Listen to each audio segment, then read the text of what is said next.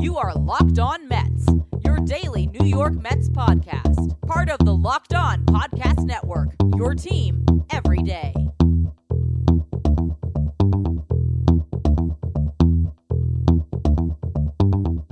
Hello to all you amazing Mets fans. You're listening to Locked On Mets, part of the Locked On Podcast Network, your team every day.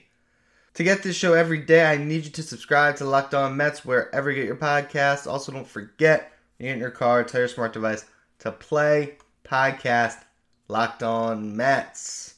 So as you listen to this podcast, today is a significant day in the calendar of the New York Mets, as it is the first day that pitchers and catchers had to report to spring training in Port St. Lucie, and that brings in a new baseball season. After everything that happened last week and all the negativity, it really does feel like a fresh slate.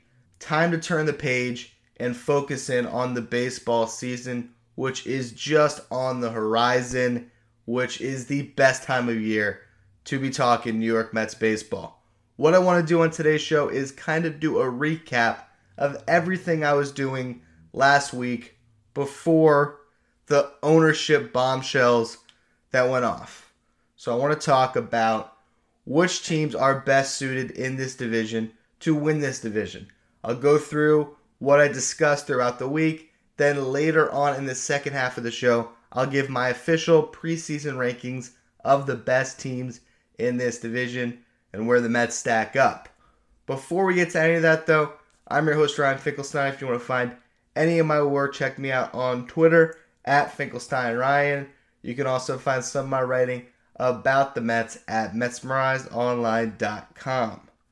So as listeners of this show know, over the past week or so, I was going through each positional group and ranking teams in this division.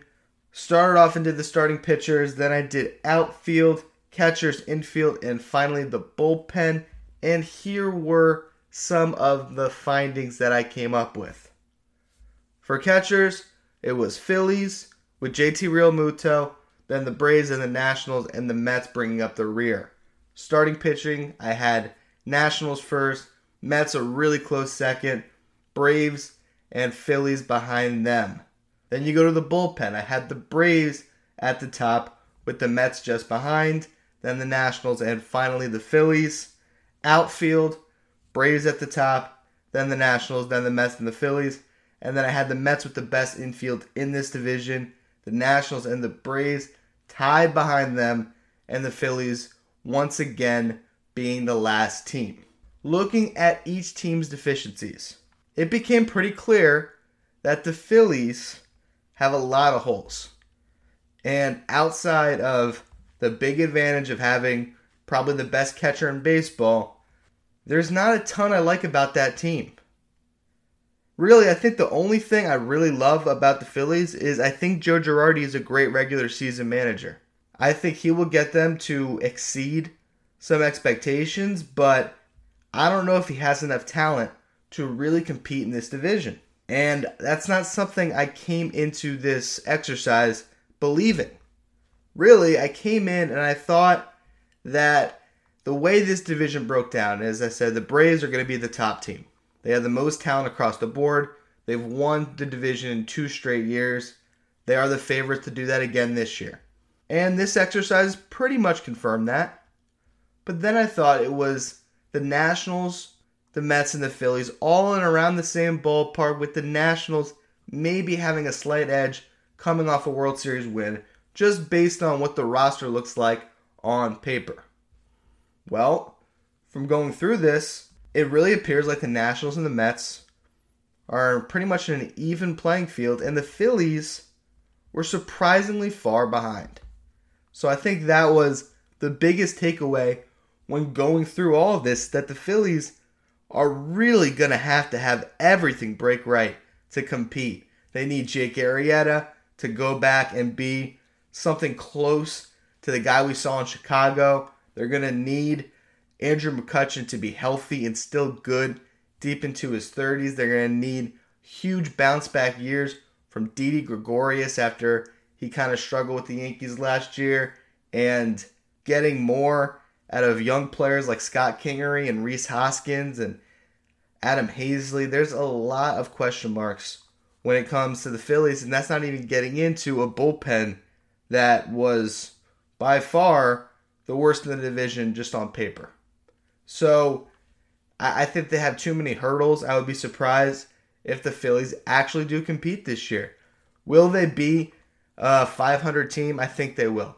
Bryce Harper's still a great player. They add Zach Wheeler to their rotation. Aaron Nola can be an ace. As I said, JT Realmuto was a special player as well. So there's a lot of talent, but there's a ton of talent in this division. And I just can't foresee the NL East title going to the Phillies this year.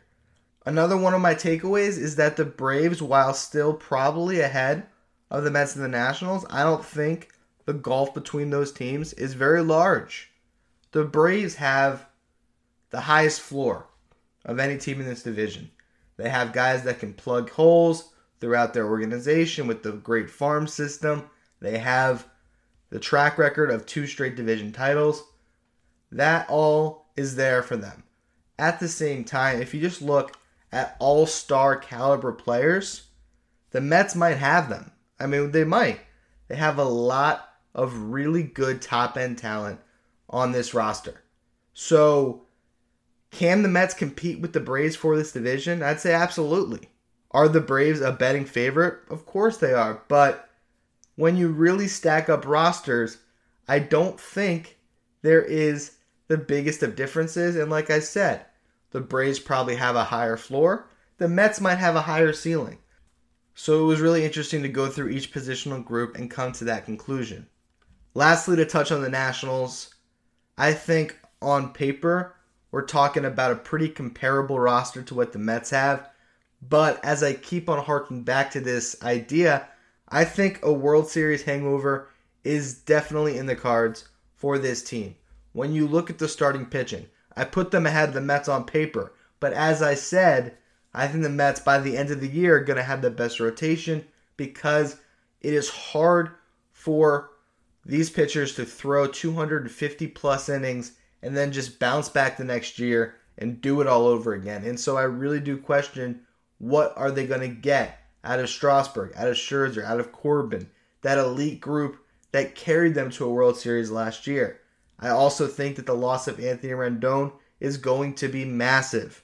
So on paper, I think they're a little bit better than they might actually produce.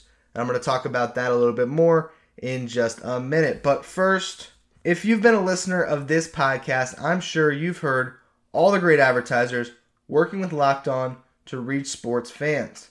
But you may not know that Locked On Mets is a great way for your local business to reach passionate Mets fans just like you.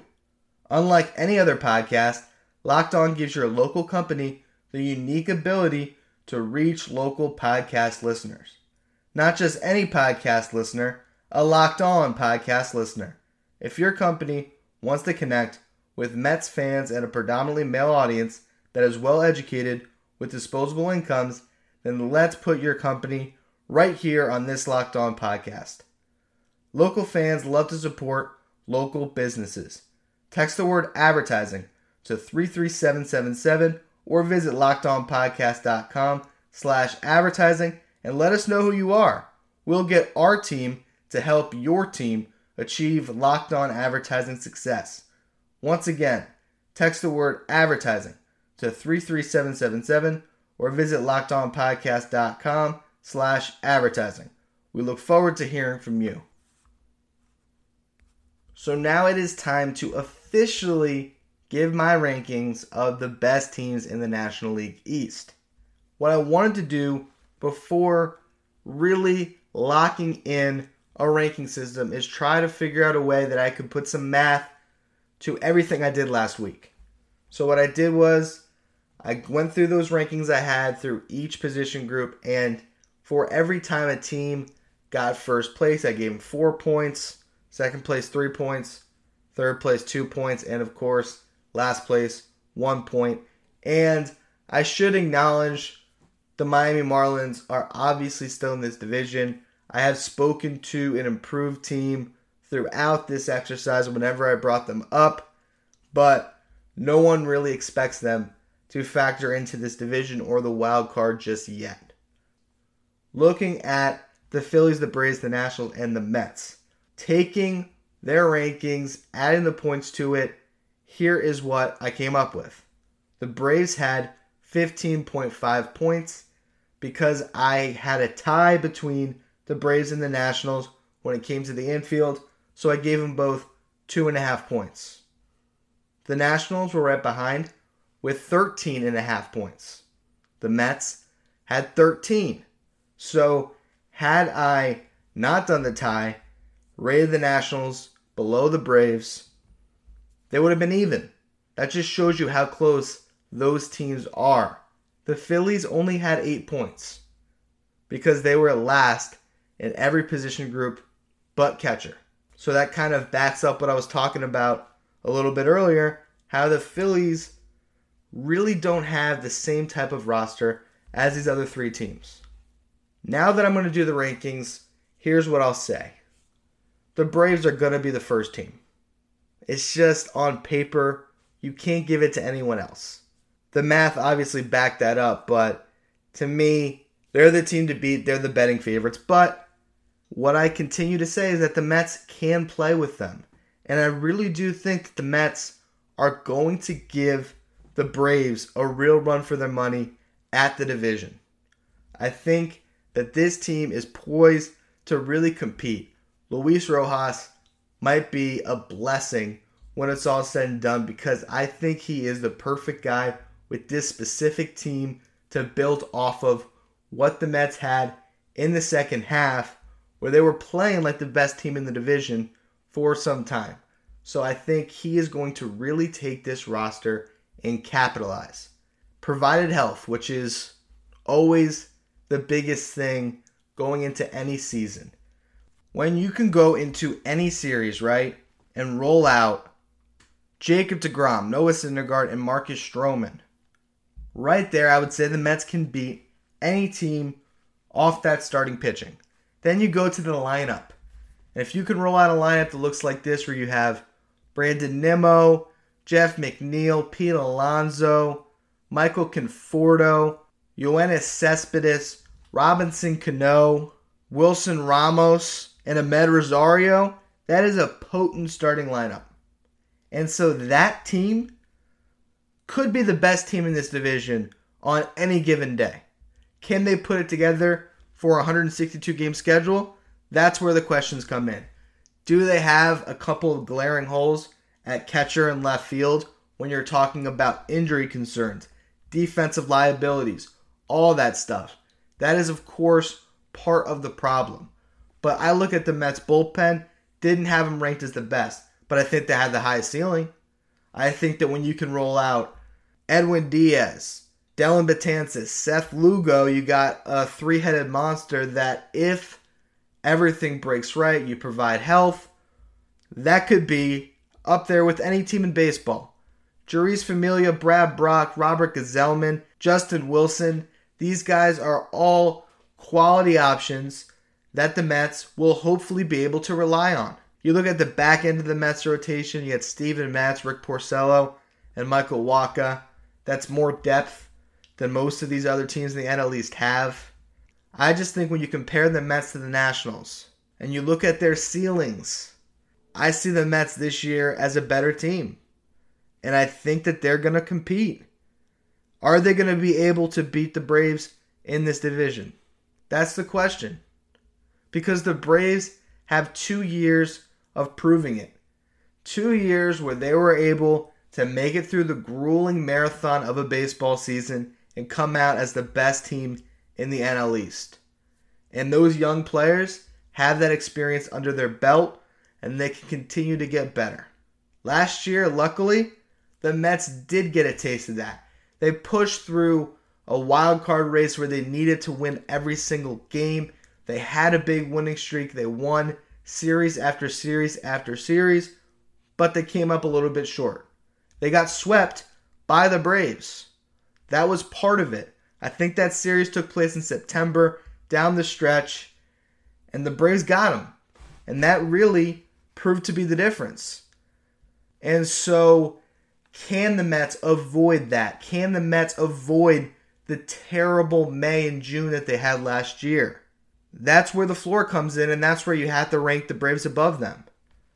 And that's where the Nationals are right there too, because they proved to be able to do it last year, and they went on to win the World Series. So I really think this division is going to come down to a 3-team race. The Braves are starting as a favorite, but the beautiful thing about this time of year is every team has a chance. Every team starts 0-0, and the Mets are going into this season with a young core that is confident that they can and will compete. And I'm just excited to sit here and talk about it every day on Locked On Mets. Thank you for listening. Remember to subscribe to this show wherever you get your podcasts. Also, don't forget, when you get in your car, tell your smart device to play podcast Locked On Mets.